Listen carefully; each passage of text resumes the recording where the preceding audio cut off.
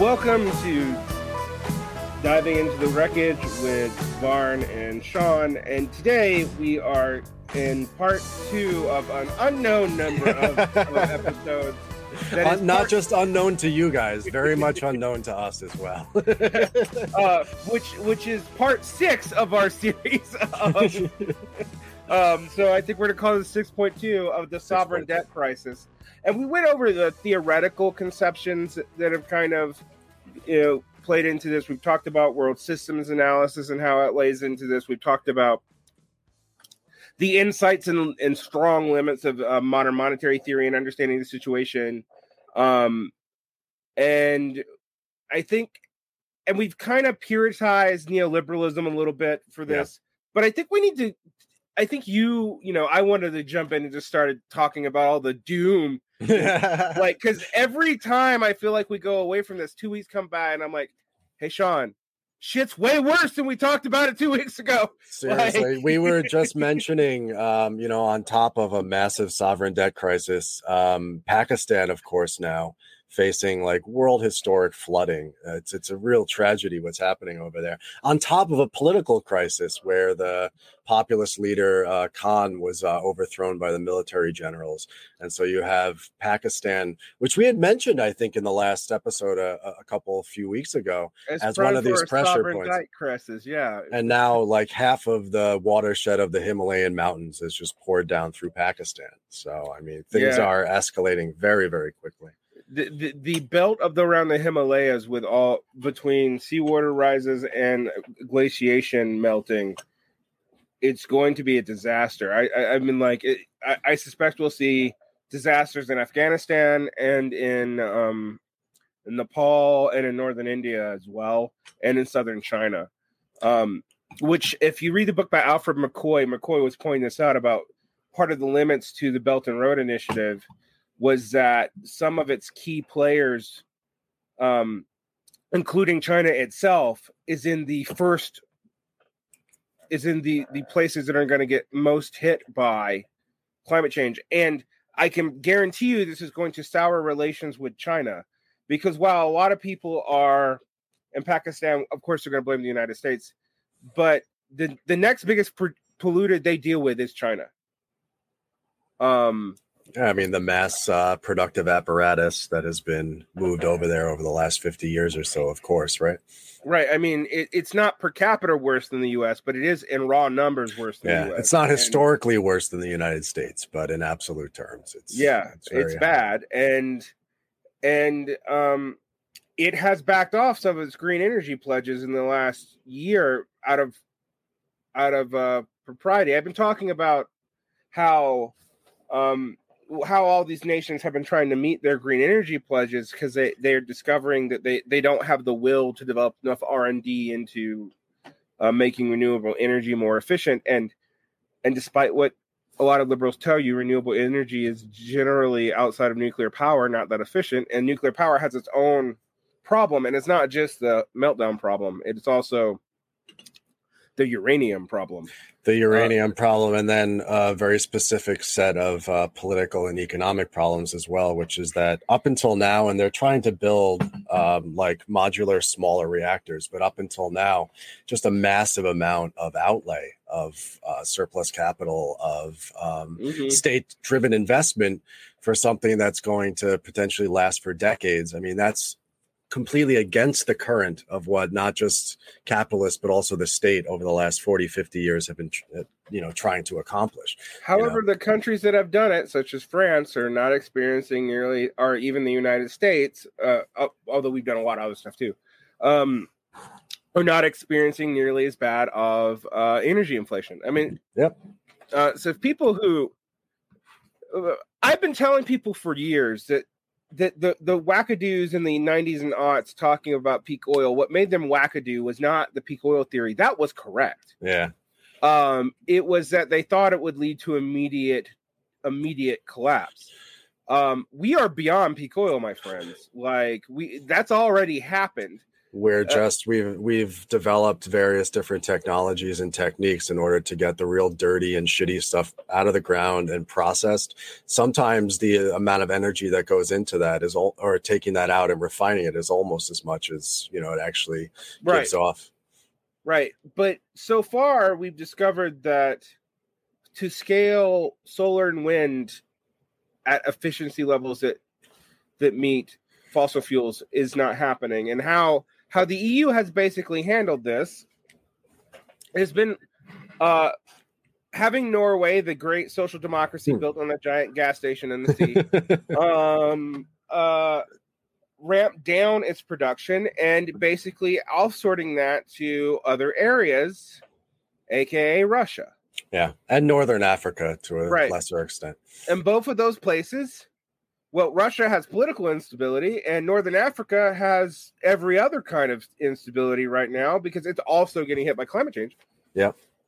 So we'll come back to this, and I also want to talk about up until a few months ago, basically the left was just touting this Chinese miracle that was going to keep the entire world afloat because they're dumb. I really don't know. Because they don't take political economy seriously. Because they see Marx as not primarily a critic of political economy and communists, but instead as a person whose slogans you attach to your Twitter profile or whatever.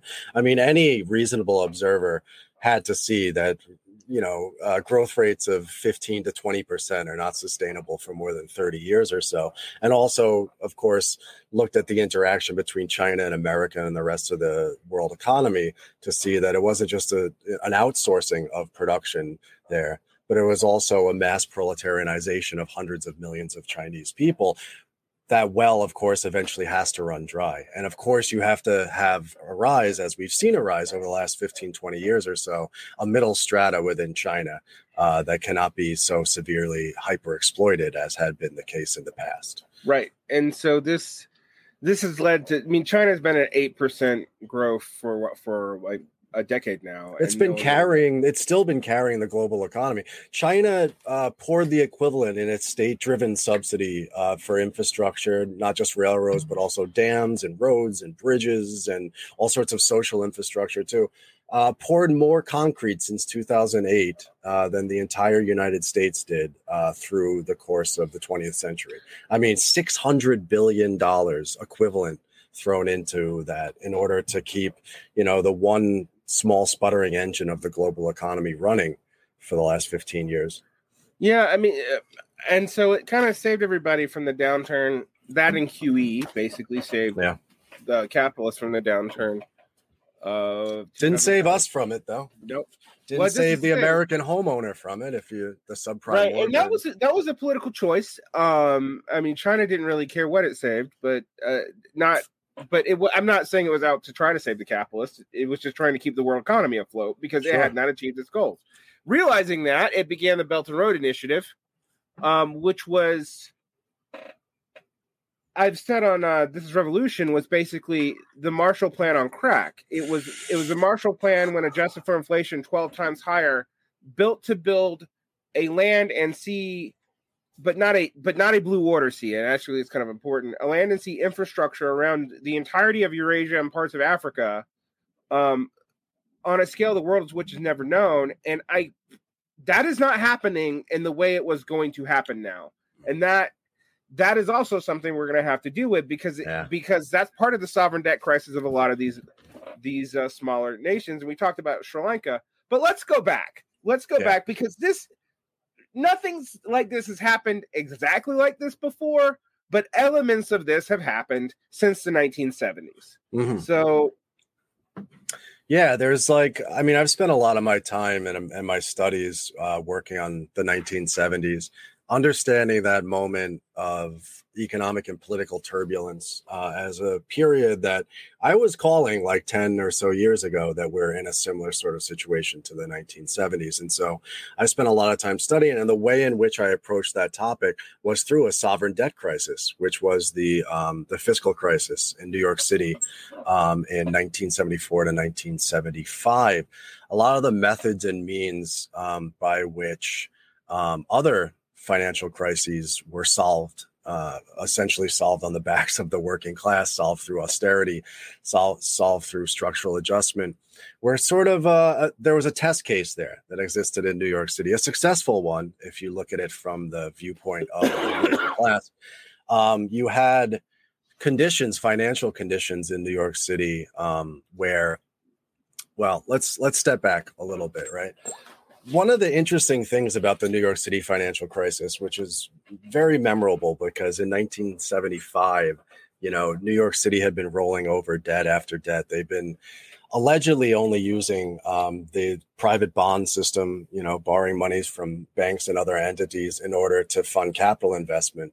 But more and more, as the Great Society program and the funding for that was cut back through Nixon in the 1970s, New York City started to borrow for operating expenses, for operating all sorts of things like a free university system under CUNY, things like a free or subsidized hospital system owned by the city itself, things like a subway whose fare hadn't been raised in decades, all sorts of stuff. What Joshua Freeman, the great working class historian of New York, called a municipal social democratic polity, right? Mm-hmm. All of these sort of welfare state-esque public goods, commons, essentially, that were funded by the city itself, with grants, of course, from the state and from the federal government.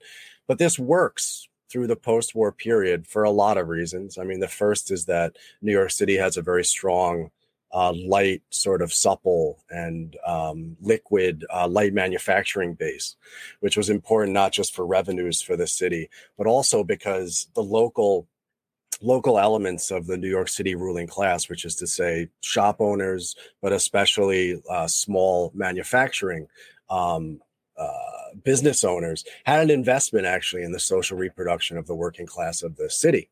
They had an investment in workers being able to get to work on time, workers being educated, knowing how to read and write, workers getting healthcare and things of that sort.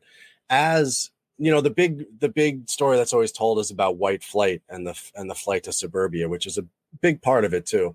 But what deindustrialization also does, as the 50s turn into the 60s and into the 70s, as the scope of city governance rises, and as the sort of economic conditions of the country and as New York City change, as more and more people move out, more and more industry moves out, not simply because it was expensive to manufacture in New York City, because you had a lot of advantages to manufacture in New York City. You had these networks and nodes of different like textile manufacturers, electronic manufacturers, who were all doing small little parts of these larger production processes, and combined together, they made this like really powerful network of production. But, just changes in the composition of capital meant that you needed larger and larger shops that you just could not put in New York City, blah, blah, blah. So the point is by the time the 1970s come, you got this massive overhang of debt. You have the banks of the city of New York and national banks at that point in time, very much in hock, very much indebted with these New York City bonds. And one day when they offer the bonds, as the city always did, nobody shows up. There's no takers for the bonds. This precipitates an immense social crisis. And what you have is lined up on the one hand, you have the sort of rising Democrat, let's call them new Democrats, right? Ones who are sort of sick of the old stuffy New Deal order, more sort of attached to, say, the interests of entertainment, retail, finance. You have them and the bankers on the one hand, and of course, like the conservatives in New York City. And then on the other hand, you have what's left of the small manufacturers, you have the vast working class of the city, and you have what's left of the New Deal coalition. There's a lot of jockeying that happens. And this is why this situation is interesting, because we look back on it and we say to ourselves, of course, the Ford says to New York City, drop dead. Of course, there's no bailout. But conditions in 1975 were far different, not just material conditions, but ideological conditions as well. You have to remember that we're still in the midst of a Cold War, right? There's a great ideological and geopolitical battle between the East and the West, the Soviet bloc and the free world. This is before the sort of Brezhnevite decay of the Soviet economy really hit full stride, or at least was visible, to Cold War commentators. But it was not obvious. Yeah, it wasn't obvious at that point in time. So there were powerful forces at the national level powerful forces at the international level who were calling on Gerald Ford, who of course is an accidental president, to simply give a bailout, to return to the status quo post-ante, to make some sort of deal in order to, cut the interest rates on the bonds. The federal government comes in, lends at 0% interest or something like that for a while. It wasn't given that Ford would say to the city, drop dead. And it was not given within the jockeying between the power structure of the city, which is to say, the traditional ruling parties and the ruling class in finance, but also importantly, the trade unions, which were integrated into the city governance in a way that sort of represents the high point of the sort of Fordist post-deal order. There was nothing that said that there was going to necessarily be what there was, which was, of course, a banker's coup. There was a organization quickly put together called the Municipal Assistance Corporation, which is under a guy named Felix Roatan, who was a private banker at Frère Lazard, an old investment house out of France. Actually, the guy was kind of a socialist, actually, in the weird 1970s way that you could do it. But the Municipal Assistance Corporation, which ends up basically taking on a new series of debts and forcing the city to restructure all sorts of shit, like raise the subway fare, get rid of the publicly funded hospitals, start to charge tuition, massive layoffs, hundreds of thousands of workers laid off, was essentially a banker's coup. It put bankers in charge of city governance. Why this is important, right, is that this is this transitionary period from one sort of epoch, what the regulation school would call regime of accumulation, to another. And the sort of back and forth of this is, I think, redolent of the various different forces kind of in an ad hoc way figuring their way out of this crisis. It's not like somebody came down and said, let's do neoliberalism. It was an attempt to try to save the city in a certain sense, but also transform the city, transform what governance is, and also transform the class relationships that exist within the city. In that sense, it was remarkably successful for the ruling class, and then becomes a sort of imprint, a sort of template for the way that things can be done elsewhere. And of course, as the 70s progress, as the Volcker shock takes hold after 1979, as you start to see things like the Latin American debt crisis, the Argentine debt crisis, later on, of course, the Asian tigers and Russia crisis, the Russian debt crisis, and the European sovereign debt crisis, culminating the whole thing in 2008. And it's not like a one-to-one comparison, but you see the various ways in which what's considered the Washington Consensus or the neoliberal order starts to kind of come into its own in places like Chile, of course, abroad, but also in New York City too, where importantly, and this is, I think, important for our discussion today, what it does is it takes accountability away from this local level of sovereignty, and the hard choices and hard decisions necessary, like shutting down the hospital or the school next to your house. All of a sudden goes from something that one might vote for to instead a fait accompli by a higher order organization, institution like the Municipal Assistance Corporation, almost all bankers who basically are forcing structural adjustment, as it comes to be called, onto to the governance of the city. So this sort of stuff, I think, is like, again, very redolent of what begins to happen over the next 30 or 40 years. And as you said, culminates in 2008. I mean, I think we need to really think about this, because there's kind of a, I think people don't really periodize the history of the World Bank, but the change in World Bank policies as we know them really begins to shift in 1974. And so in a lot of ways, the way austerity was going to be handled was tried out in New York and in London in the early to mid 70s, and then expanded everywhere else. Now, you might push back and say, well, what about austerity? And I'm like, well, the developing world was already in. It never had a period of not. Right. They were never included into the social democratic or Fordist program. To the extent that they attempted to do an industrialization process, it happened mostly within the non-aligned movement, which was an attempt to play off the Soviet bloc from the quote unquote West in order to try to get some developmental funds, right? And outside capital.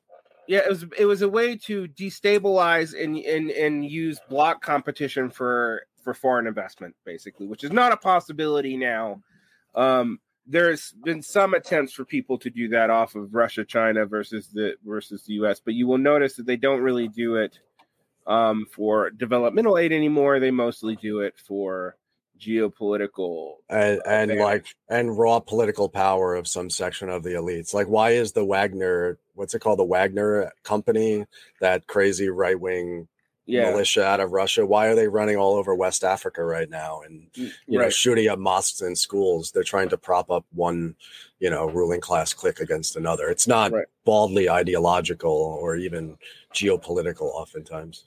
But I think New York's a good example, and I think it's a good example of why also like the neat third worldist narrative about this is not true. Also, it's just fundamentally not entirely true that imperialism operated off of super profits being used to maintain a Fordist system as a buy-off to stop world revolution. That was a theory that was come up with in the mid-1980s. It's basically a conspiracy theory. But one thing I will say is that it was never popular closer to to when the facts actually look like it might be true. So if you look at the development of Keynesian internationalism between the 1950s and 1974, and the de-radicalization of the Union started in the 1950s with the purging of the communists, which got very little pushback from workers, which I think people miss. Like there was not a whole lot of pushback against the Red Scare from workers. I know there's some heroic stories, and that's fine, but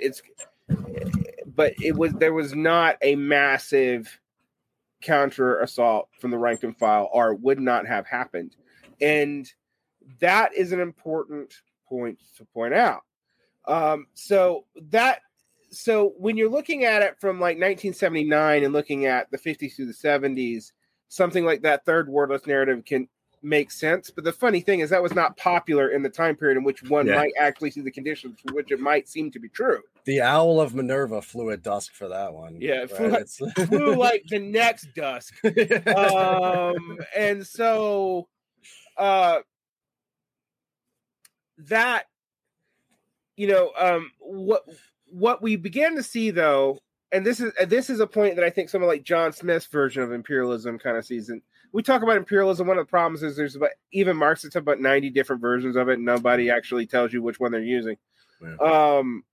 But you see in the World Bank conditions and the International Monetary Fund's conditions for bailing out these countries and for giving loans, all kinds of clauses snuck in which reduce local sovereignty.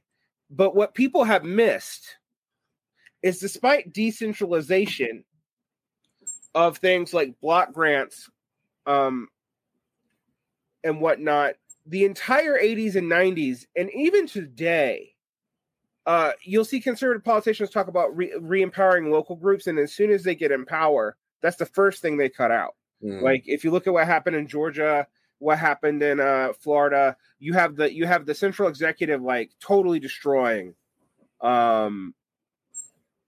local community groups. Local that has even happened here in Utah. Like we followed the community practice and then they just overrode it.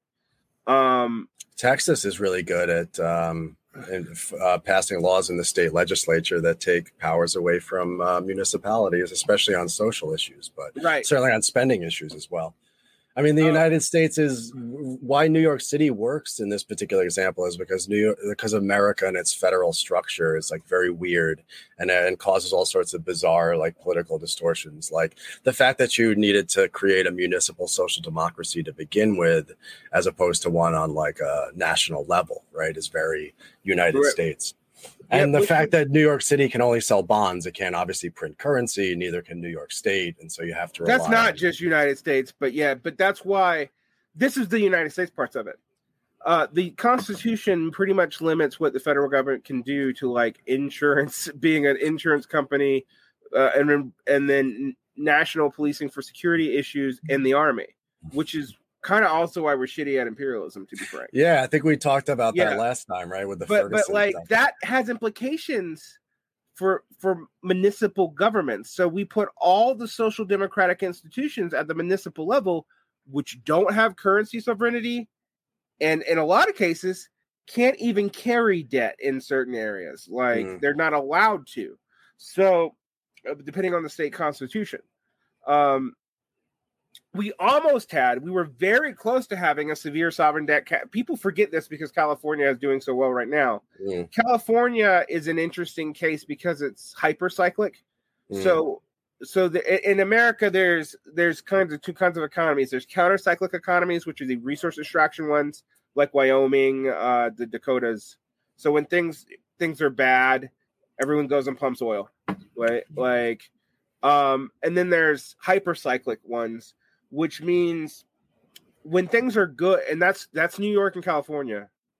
When things are good, New York and California seem flush with inordinate amounts of money. They seem to have budget surpluses out the ass. You can talk about them being 1/5 of the economy, blah, blah, blah, blah, blah.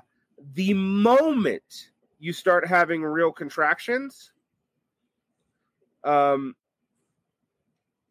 of a sudden, those states have to take on massive amounts of debt. Love to be living with the canary inside the cage in the coal mine right now, sitting here in New York City. Yeah, and you guys kind of are more than California in a way, because California has some weirder internal political practices that are unique to it. Yeah. But I wanted to point out that the whole state of California almost pulled a Detroit. In 2007, 2008, which I think people forget. And what has happened there in their recovery is similar to what happened after the 1970s in New York, which made New York, over the course of the 80s and 90s, during the Giuliani period, for example, the playground of the most elite elements of capital that were not directly productive. That and we've also seen that happen in San Francisco due to its proximity to tech, in LA due to its proximity to cultural production. Yeah. And that dynamic, which is also why when people threaten shit, and New York has done this before, New York going all the way back, if you know your, and I'm sure you do know your New York history, but New York, going all the way back to the Civil War, has occasionally threatened to be a city-state. Just as Staten Island has periodically threatened to go to New Jersey. Right. I say let them have him. The interesting dynamic that has is New York and California are particularly dependent upon the rentier status of the dollar. And so if they ever left the union, this is what people don't understand. If California ever left the union, its currency would be valueless overnight, and most of what it does is based off rents. Yes, it does make it does a lot of agriculture, but it's not the base agriculture is still in the Midwest. It's mostly niche agriculture that happens in California. What would immediately happen? Well, its economy would basically, at the moment of declaring secession, it would have shot itself in the foot economically immediately. Yeah. And because it would have destroyed the sovereign dollar, which all this is based off of. Yeah. But I think people need to quit thinking about this solely in forms of nation states and go back to our world systems analysis thing, because one of the things you see here is municipalities, even fairly wealthy ones, because New York was not a poor place in the 1970s. No, absolutely not. Become subject to discipline beyond their political control. And that happens at the state level in the United States because of our particular federated system. But we also use what we and Europe together use the World Bank and the IMF to impose that on other countries. Right. And more importantly, in a lot of ways, we also use it to keep. It becomes a way of making sure that labor discipline can be reestablished. One of the things that you see at the ends of Keynesianism, and how and we should talk about the end of Keynesianism, because while most I'd say if you were to talk to central bankers now, they're still 50-50, likely to be as Keynesian as they are to be Chicago neoclassical, right? Mm-hmm. In their orientation. We don't have a lot of Alan Greenspans left. What was his famous quote? There appeared to be a flaw in the system. After the whole system collapsed, he testified in front of Congress. It appears that there were some flaws within our system of analysis. But one thing that we have to look at when we look at that is that the 1970s is the ending of the ability to really use taxation policy and fiscal stimulus policy directly as a means of regulating the mode of accumulation. Take the releasing of finance and the releasing of capital controls and the creation of hot money flows, which lead from that. Of course, changes really, I think, a lot of the sort of waters in which various different states swam. Certainly, developing ones at this time. Yeah, totally. And I think that completely.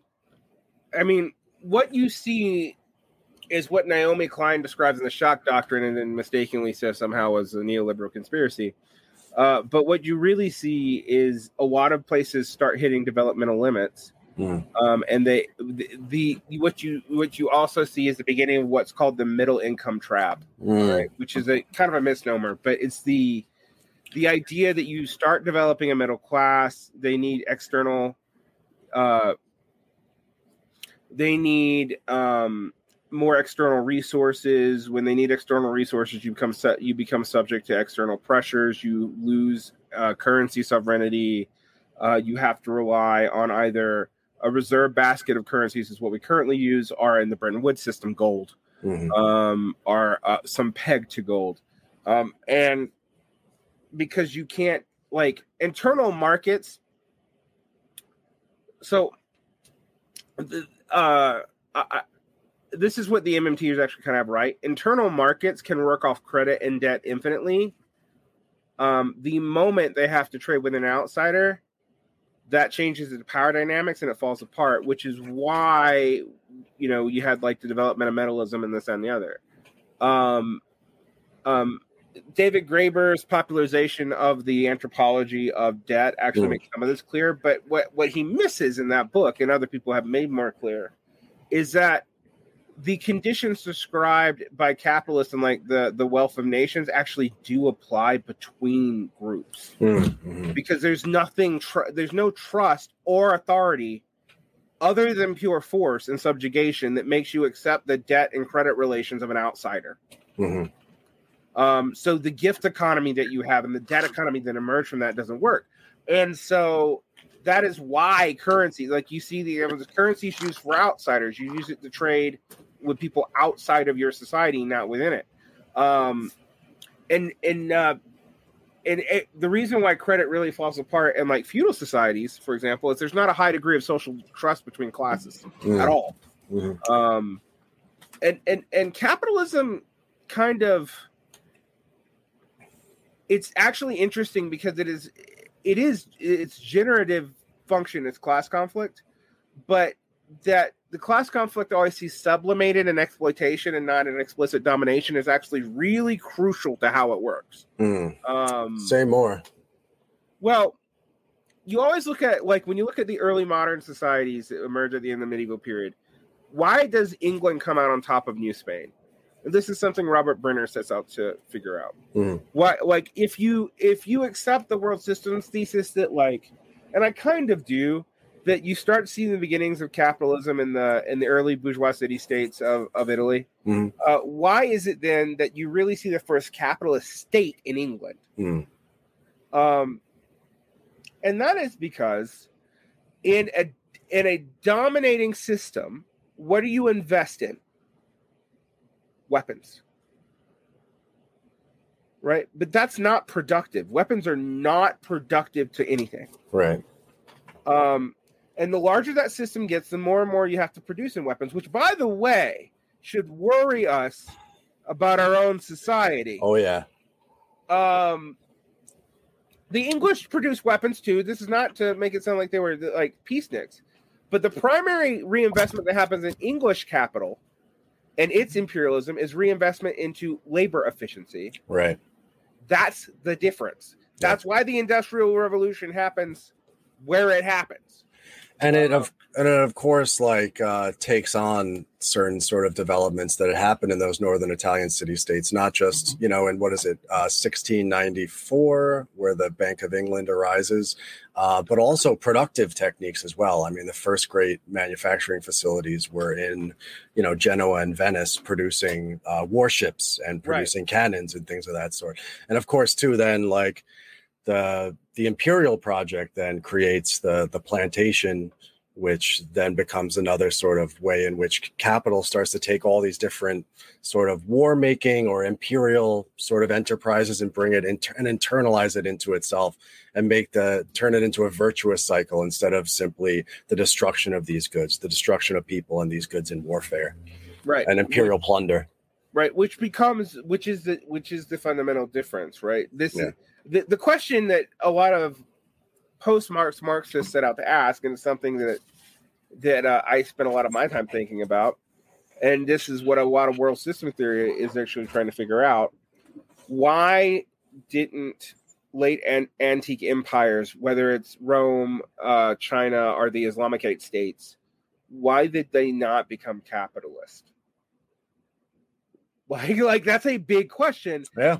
And because a lot of them had plenty of technology, they had labor efficiency, they had division of labor. Not all of them are feudal by any stretch of the imagination. Why is it these weird outcrop? And it's not just that it's in Europe; it's in outcrops of Europe. Like it's okay. It's in the Italian city-states. It's in England. It's the backwaters of England, right? Right. It's in places that it's not even in London. It's in northern and western England. It's in northwest England and Wales and a little bit in Scotland. This is something to really think about, and this is also kind of why the U.S. is interesting in this regard, because we were also a weird backwater even in our early imperial phase, and we should call it what it was.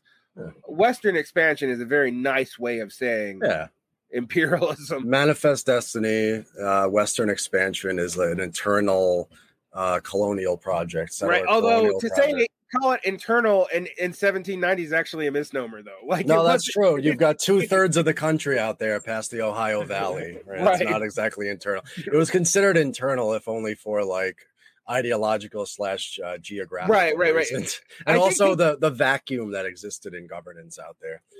I think people forget that like the claim people should see my air quotes when I said that, because when I say vacuum of governance, I'm talking about, of course, indigenous peoples, who John Locke famously did the broadside against, where they don't improve the lands and so they cannot actually be owners of it. Right.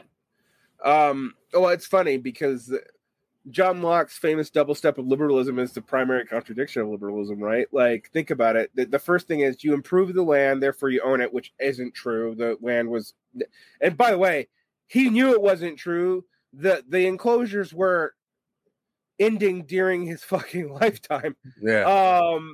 But the other thing that it does is that there's two things it justifies. One, it justifies us possessing the indigenous. Two, it also says that if you self-own and don't improve yourself, well, we have the right to obscure your self-ownership. But you can claim against the king that you are not subject to the king.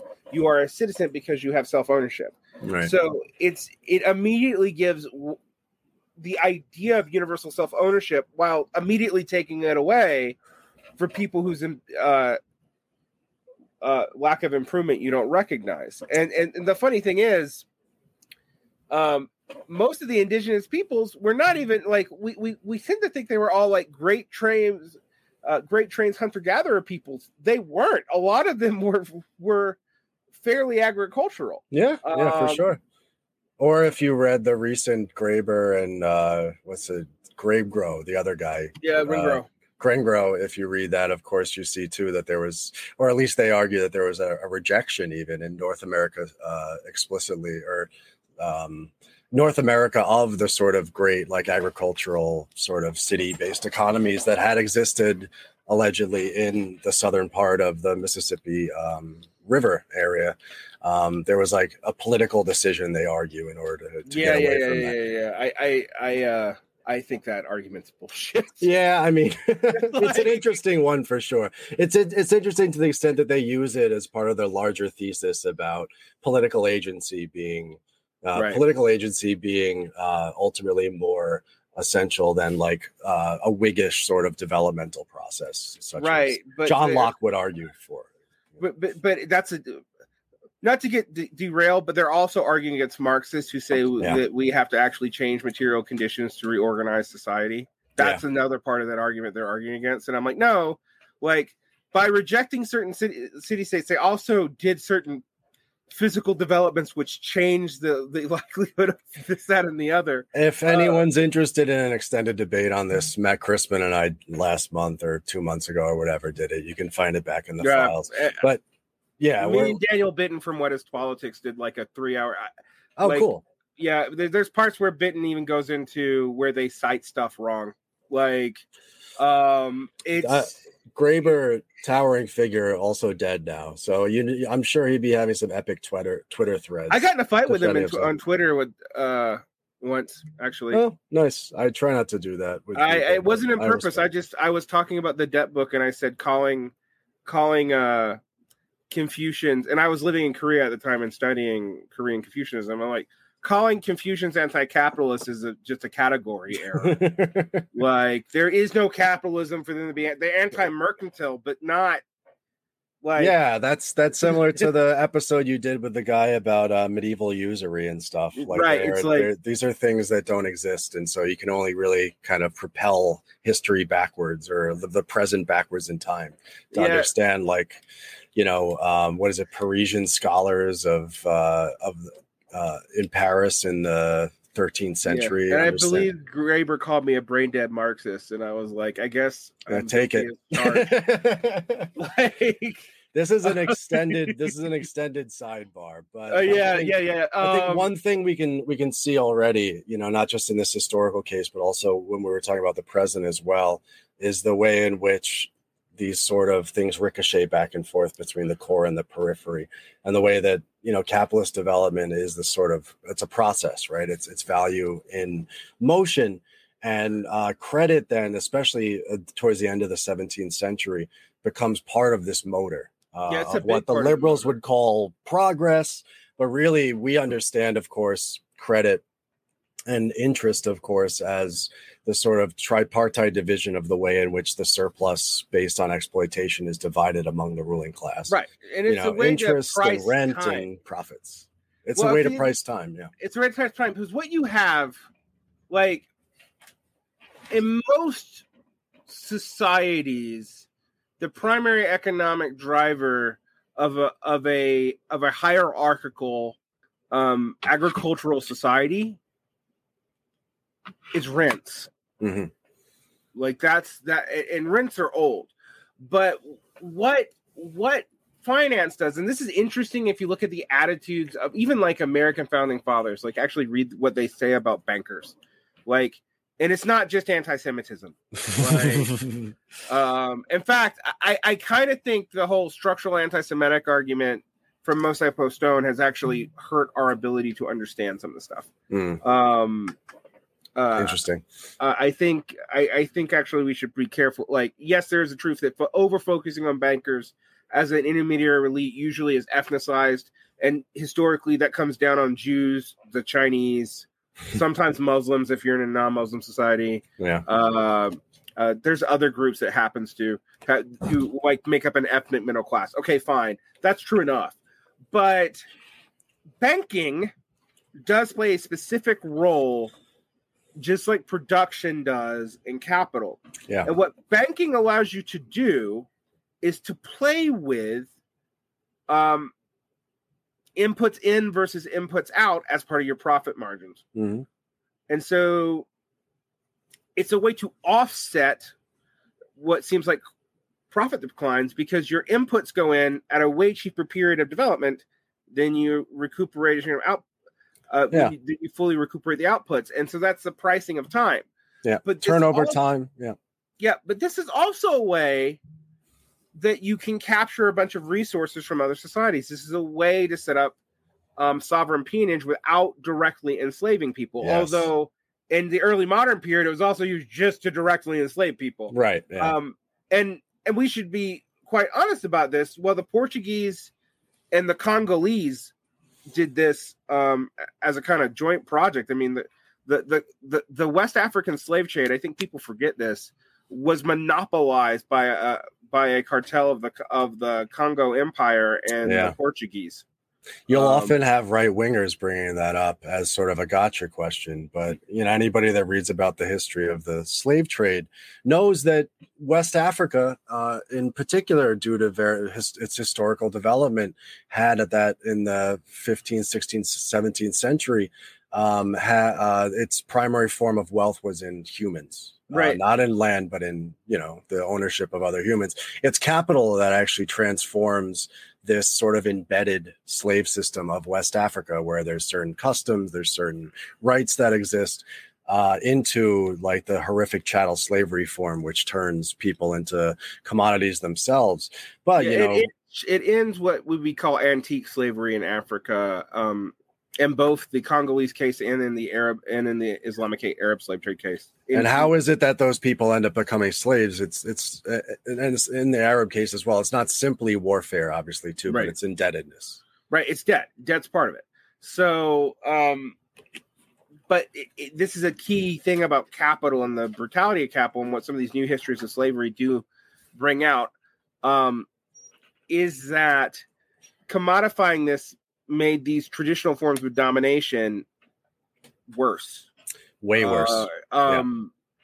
And it also destroyed the Congo Empire eventually, because if you're good material, so you want to study something interesting, the Congo Empire's use of slaves and its capacity to expand the slave trade as an export system led to the decentralization of the state, the arbitrary and absolute rule of a few monarchs who are eventually deposed, and then the fractures left in its wake are used to begin the colonization of Africa.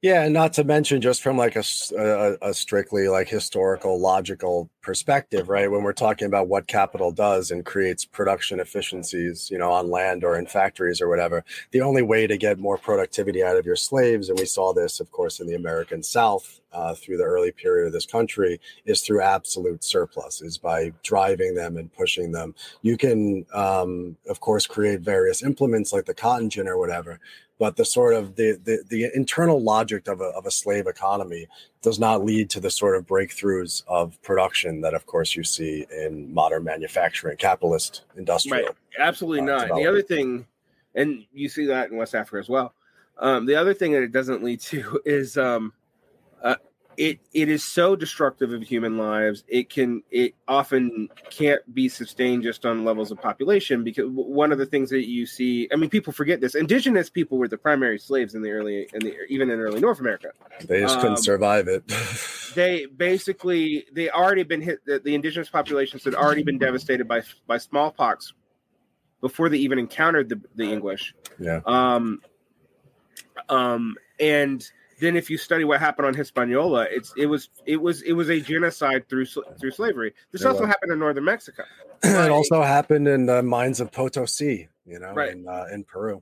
Right. So what like early mercantile capital does is it like takes it it destroys this native population, but finds a population in which enslavement is part of the political economy, such as it is, and then sort of moves that over into the new world. And you're saying that population itself can't sustain just by natural surplus, right? You drive the surplus down, and I mean, you think about what happens when they ban the slave trade in the United States, which they do way before the Civil War. Well, it actually even makes it more horrific, because the only way to produce slaves after that is basically rape. Yeah. The wholesale tearing apart of families in order to find ideal pairs. It's a terrible situation. Yeah. So, and even then, the slave agricultural industrial cash crop economy ends up denuding the lands of the eastern seaboard very quickly. So slavery has to start moving away. We're very far afield right now. We're far afield right now, but it's a good conversation. This is important to understand, though. Yeah. Why financialization is important. Yeah. All right. I know this is crazy because you're like, well, how is this about financialization?